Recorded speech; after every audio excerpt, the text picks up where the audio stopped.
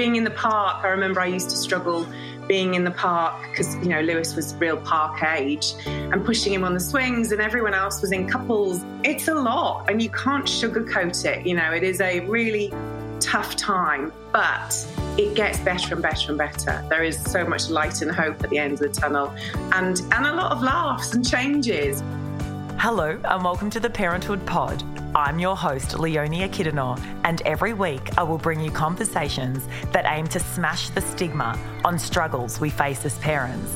This segment is The Vault, where we ask you, our community, what is keeping you up at night? Your messages remain anonymous, they stay in the vault. To submit your confession, click on the link in the show notes. Welcome to the show. Hi everyone, I have Kath here on the podcast with me today. Kath, welcome. Oh, it's lovely being on someone else's pod. Thanks for having me.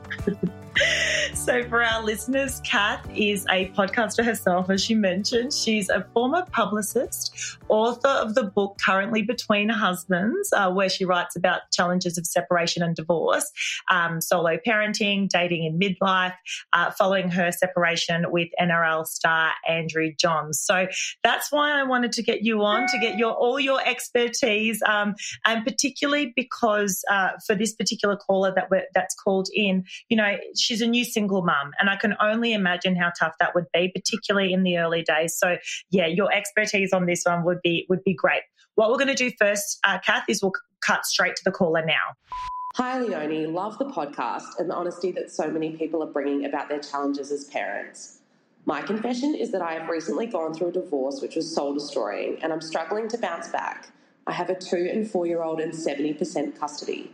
I feel like I'm going through the motions day to day with the kids, with my job. I'm so caught up in the guilt around our family being torn apart, the guilt that my children are now in a broken home, the guilt that I fucked them up for life, that it's crippling me. I do see a therapist, but I guess why I called in was I want to know if other people are experiencing this too. If they are, what strategies do they have in place to help manage their mental health during this difficult time? All right. So, Kath, I mean, I feel like, where do we begin? So she's, you know, we've got this particular caller. She's in the throes of the you know, early divorce. Talk to us a little bit about how that felt for you, I guess, to normalise this for this particular caller. Look, at the time I was the only person in my world that was that had, you know, was about to go through a divorce, and so I didn't have anyone close to me to talk about it with. Hence, kind of writing the book years later. But when it first happens, you're in shock. You know, there's grief. You're mourning the relationship. Your identity has changed because for so long you've been used to being a Mrs. or a part of or a two. So there's so much stuff that goes on, and it is. I always say to people, you know, just be really kind and gentle to yourself. And the reality is, it might take. You know, for me, it took 2 years. It felt like it took 2 years cycles of everything happening to really sort of feel comfortable in my skin again. I know, it really is, isn't it? And it's that whole, I can only imagine, particularly as a parent, that level of guilt that you'd be feeling that your kids are now, you know, implicated in the decision for you guys to part ways. And so they're moving from home to home. And I mean, how was that for you? Look, I think Lewis was 5 when it happened, and we talk about it now. He's 13 and a half, and he really didn't remember a time with Dad and I together. He had a few memories, but not too many. So in my case, and probably for, you know, your listener who's got 2 youngies, 2 and 4, in a way that is actually more beneficial to the child. You know, I've talked to friends whose parents have divorced when they were 17, 18 into their 20s. And it's a lot of it, it's very different, I think, than a child, you know, being so small. But the reality is too, I mean, we've all heard stories of people who've stayed together for the kids.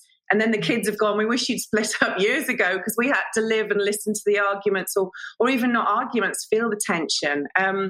But it is like there are so many firsts when it happens. And, you know, I remember like there are so many tears and for any listeners going through this, that's okay. Like, you know, suddenly you'll stop crying is, you know, as one friend of mine said to me, you know, and I was like, yeah, you're right. But you do. And it's weird things like having to ask your teacher, your son or daughter's teacher for 2 reports now and, 2 school meetings and, just things that you never think will trip you up.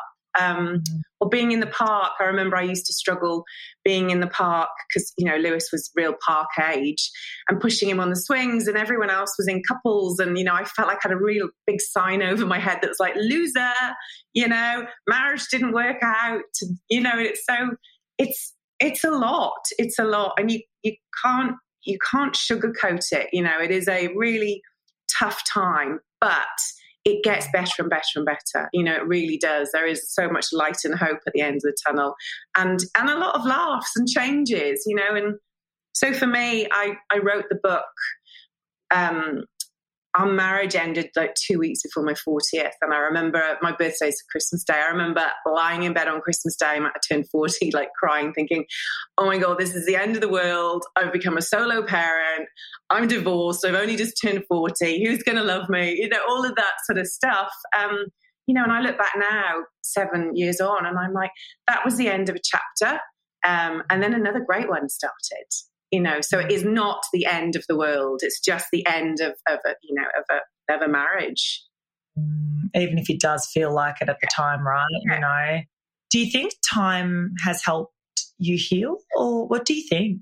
1,000,000%, and I say that in the book, it's going to take time and it's going to take longer than you want it to, but it does get better. They say it's like a death, it's the grief, losing the relationship, and the tricky thing is you have to see the person that's died, in inverted commas, for drop-offs and pickups. And so it's not like a relationship that might have ended, when you were younger and there was no children involved and you could literally delete them from Facebook and never see them again. When you share a child, it's kind of forever. So yeah, time definitely heals and therapy. I don't know if you can hear the leaf blowers. Everyone has decided to start a leaf blower here. Oh no, all good. I can't. And I'm like, oh my gosh. But yeah, you have to do things for your mental health. You have to. For me, the non-negotiables were like exercise every day. Even if you literally don't want to get out of bed, it's like exercise every day. And really, for me, seeing a therapist helped. So however that is for you, I found somebody who was like a life coach and an energy healer, and she gave me some really good playing it forward rather than sitting on a sofa telling someone your story. It was like, I kind of want some tools of how I can get through this in the most positive way for me, for my child, and, and for my ex too, because it's bumpy, that the divorce period is bumpy. Like a death, as you said. I can't even imagine. Question, how did you go? Because I think one of the hardest parts is being separated from your children, right? This particular caller has 70% custody. Firstly, I'm like, gosh, having your child for, on your own, I'm like already intimidated by that. And so, my hat goes off to all the single parents out there because, it's just a lot of work, I can only imagine. But there's also that 30% of the time when you're by yourself, let's call it, in her case. So I can only imagine you're walking past your child's bedroom, they're not there. You don't, you've got that emotional tie. You can't see them because the agreement is this or whatever it looks like. Talk to us about how that was for you. Look, Andrew was when we were together, he was and still is a commentator. He'd finished his rugby league career, but he was away a lot. So I was already, I didn't feel like a solo parent, but I suppose I was doing a lot of stuff on my own because he was away. And, the games are Friday night, Sunday, usually when it's family time, because of the nature of his work, he was away. So I was already quite used to my time with Lewis alone, but it is those times that they're not with you.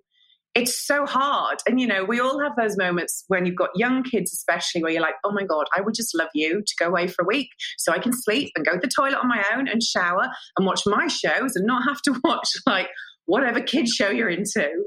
But as soon as your child is away and it's not by choice, it's really hard.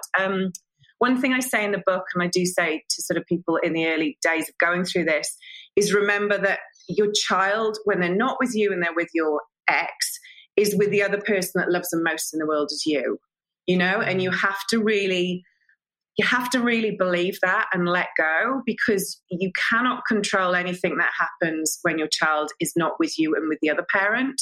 You can't control what they eat, what they see, what time they go to bed, like any of it. And so I think knowing that kind of, I sort of let go of a lot of control, and it was just an easier way to accept that, Lewis wasn't with me. And rather than going, oh my God, what if he's up late and he's out of his routine? And what if he's having Coke and burgers? All of the things that when you're in a relationship, you can say to your other half, no, we don't do that. Whereas when you're not together, you can't. But there is definitely that, that's the best advice, I think I can give to someone, is just let go of trying to control when they're not with you, because you cannot control it. And it just gives you angst and heartache. Absolutely. I mean, talking about not being able to control what happens, in the other household, did you ever fear, or, were you ever hesitant around the idea around, well, your ex finding someone new and then that person being the, co-parenting with you too? I mean, I think that's a real stress for a lot of people who are newly single. I mean, talk to us a little bit more about that. Look, again, I think when it comes to your ex repartnering, you have no control over it. Again, that's something that could drive you bonkers, and you have to let it go. Andrew moved on quite quickly, but the partner he had for the first year lived in America, so she kind of was in the house in blocks, and she wasn't there too much. And then I was really fortunate. He repartnered with a great girl called Kate. They have a 4-year-old now. She's a lovely woman, and so I've just had a positive experience with it. And I think, for people listening, just always try and be respectful to whoever's around your child. I think the better relationship you can have with them is if you can make it a positive relationship for everyone. Because again, they suddenly have a child in their life that isn't biologically theirs, which comes, I know, from having friends who have, stepchildren around them. That comes with some difficulties and some learnings. And I always think you've just got to kind of come at these things with love and respect as much as possible. And just hope that they repartner with someone who's, kind, is all you really want. You don't sort of want anything else. You just want someone to be kind to your child. Absolutely. And perhaps share similar values to yourself, because again, I think that, one of the big fears is that transition between households, and perhaps, the way that they do it over in their household is not the same as mine. And for whatever reason, now I'm worried because my child feels confused. And, did you notice aspects of, changes in behavior from your child, like at the time, like any guidance you could provide around that? No, we were really lucky. Andrew and I have always had a pretty straightforward relationship when it's come to co-parenting. We have a really open discourse and no problems there. And we were always the co-parents that, if something changed date-wise, it wasn't like, well, you've lost that day. It was like, yeah, no problem, we'll move it around. So, while I would not say that he and I are best friends by any stretch, when it comes to co-parenting, we do it really well. And there are challenges along the way. When Lewis was in sort of primary school, it was more straightforward. But as they get older and they need more textbooks or laptops or sport kits on different days, that brings challenges, having to buy 2 of things, or really make sure that now have you got everything for the days you're with me, so I do feel guilty when it comes to things like that for Lewis. I think he has that extra sort of, as well as being a kid, it's these extra things he has to think of that somebody else, in a household with mum and dad doesn't have to think about. But it's funny, the other day he was able to sort of share with me that he'd talked and helped one of his friends sort of talk about their parents who were just separating. So I think he's sort of got that experience and knowledge and wisdom, even though he's only 13, to be able to let his mate know it's going to be okay, and things will work out. So yeah, I just think it's a waste of time feeling guilty about what goes on with your kids. It's really about communicating with them. Early days, I think maybe 2 years into the separation, I took Lewis to see a child psychologist just as a check-in, just for him to express to her how he was and where he was. And we only did 2 sessions, and she was like, look, I think he's transitioned really well. So I think that's definitely money well spent if you are concerned about how your child or children are kind of navigating the end of the relationship. That's a great one. Did you ever receive, I'm sure you received questions like, I don't understand. Why aren't you and Dad happy? Why do I have to have 2? Yeah. I guess it's such a broad question, but just generally from your experience and perhaps the experience of others, any sort of hot tips around how to navigate those? With Lewis it was pretty straightforward, and he was at an age, I think you have to also talk to your child at an age appropriate way.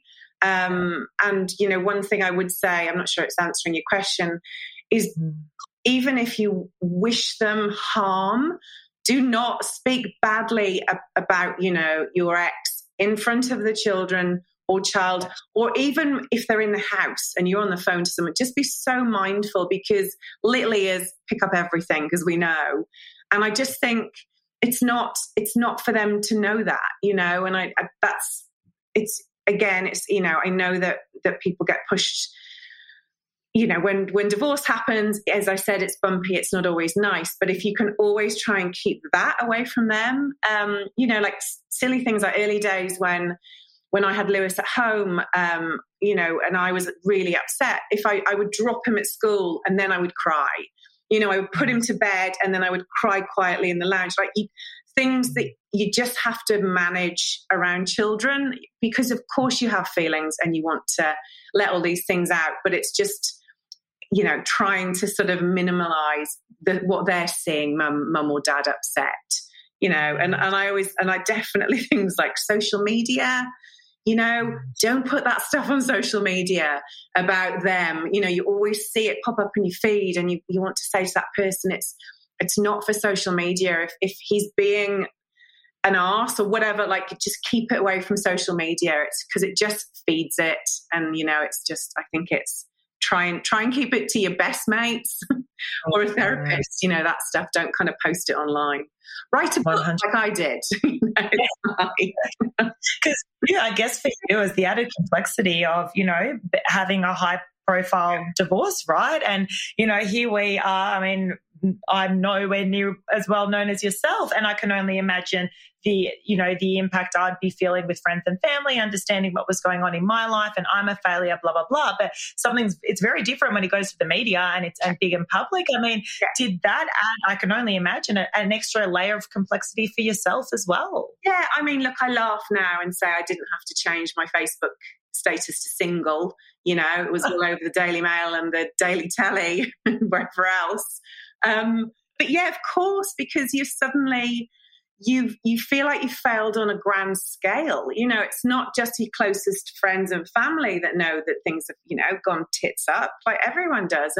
And for me, like Andrew moved on with Daniel Craig's ex-fiance. So suddenly there were some really hideous photos of me, and then photos of her on Daniel Craig's arm looking glamorous at the Oscars. And, there's me without my eyebrows in a photo from 2007 where I look pregnant when I'm not. And you're like, awesome. This is great.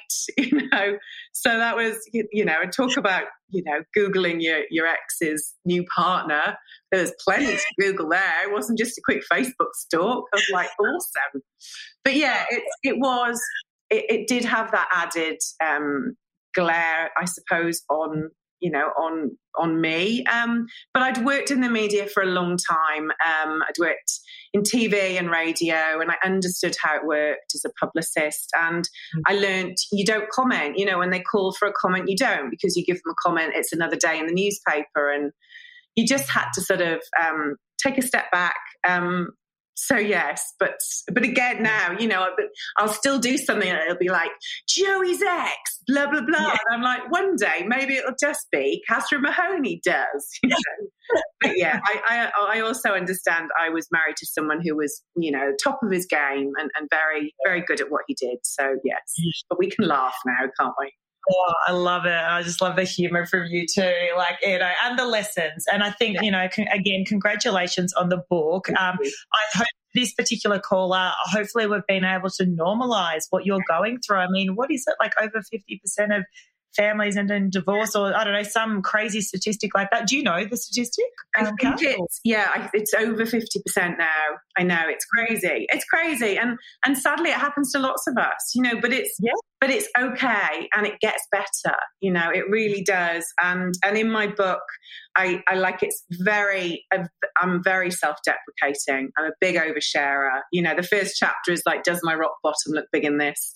Where I had a disaster in LAX airport and didn't get on the flight. And I talk about Tinder and first dates and first sex with someone that isn't your husband, and just because it's real, and there wasn't a book like this on the shelves. Like, I wanted like a Bridget Jones book out there. I didn't want a self-help book. I wanted to laugh. I wanted to feel like I wasn't the only one, and I wanted to know that it's going to be a happy ending, and there really is. I love that. Look, we'll put a link to your book in the show notes as well for those listening who would like to purchase. And so any final words of advice to this particular caller and before we wrap up? I would just say, to just get out there when she's ready. Certainly don't feel guilty, because that is a waste of energy that you could be putting into your kids. That everything she is going through is normal, that there are, millions of women around the world that have sort of gone there before her. But yeah, I always say, keep your friends really close. Don't tell your story to everyone, because I think sometimes then it takes energy and everyone wants the negative and they want to pick the bones out of your story and all pile on your ex. And that's not helpful. But yeah, and when she's ready, it's actually wonderful to go on a date again and to have the butterflies and have the first kisses of someone. And, I think there is lots of excitement out there. And also tell her, blink and her kids will be at school. 2 and 4 is tricky. 2 and 4 is tricky even with a husband. It's busy, and in a couple of years, life will just feel so much easier. So yes, I hope that helps. Yeah. I love that. How can people find out more about you and all of the glorious initiatives that you've got going on, Kath? I've have a podcast that's been going for 3 years called So I Quit My Day Job, where I talk to people who've made amazing career flips from one thing to another and have followed their dreams. So that's quite inspirational. I have a national column with Body and Soul, which is in all the Sunday papers. I do Not Another Parenting podcast with Nova, with lovely Sarah McGillivray. And it's sort of Instagram and my book. So that's kind of me. It's amazing. Thanks so much again for your time, Kath. We really appreciate it. Leonie. Thank you. Thanks for listening. If you enjoyed this episode, be sure to subscribe, leave us a review and share it with your friends. Want to contribute to the conversation? Hit us up on Instagram @ParenthoodPod and join our Facebook group. Until next time. Thanks for listening. The Parenthood Podcast would like to acknowledge the traditional owners of the land we produce on, the land of the Wurundjeri people. We pay respect to their elders, past, present, and emerging.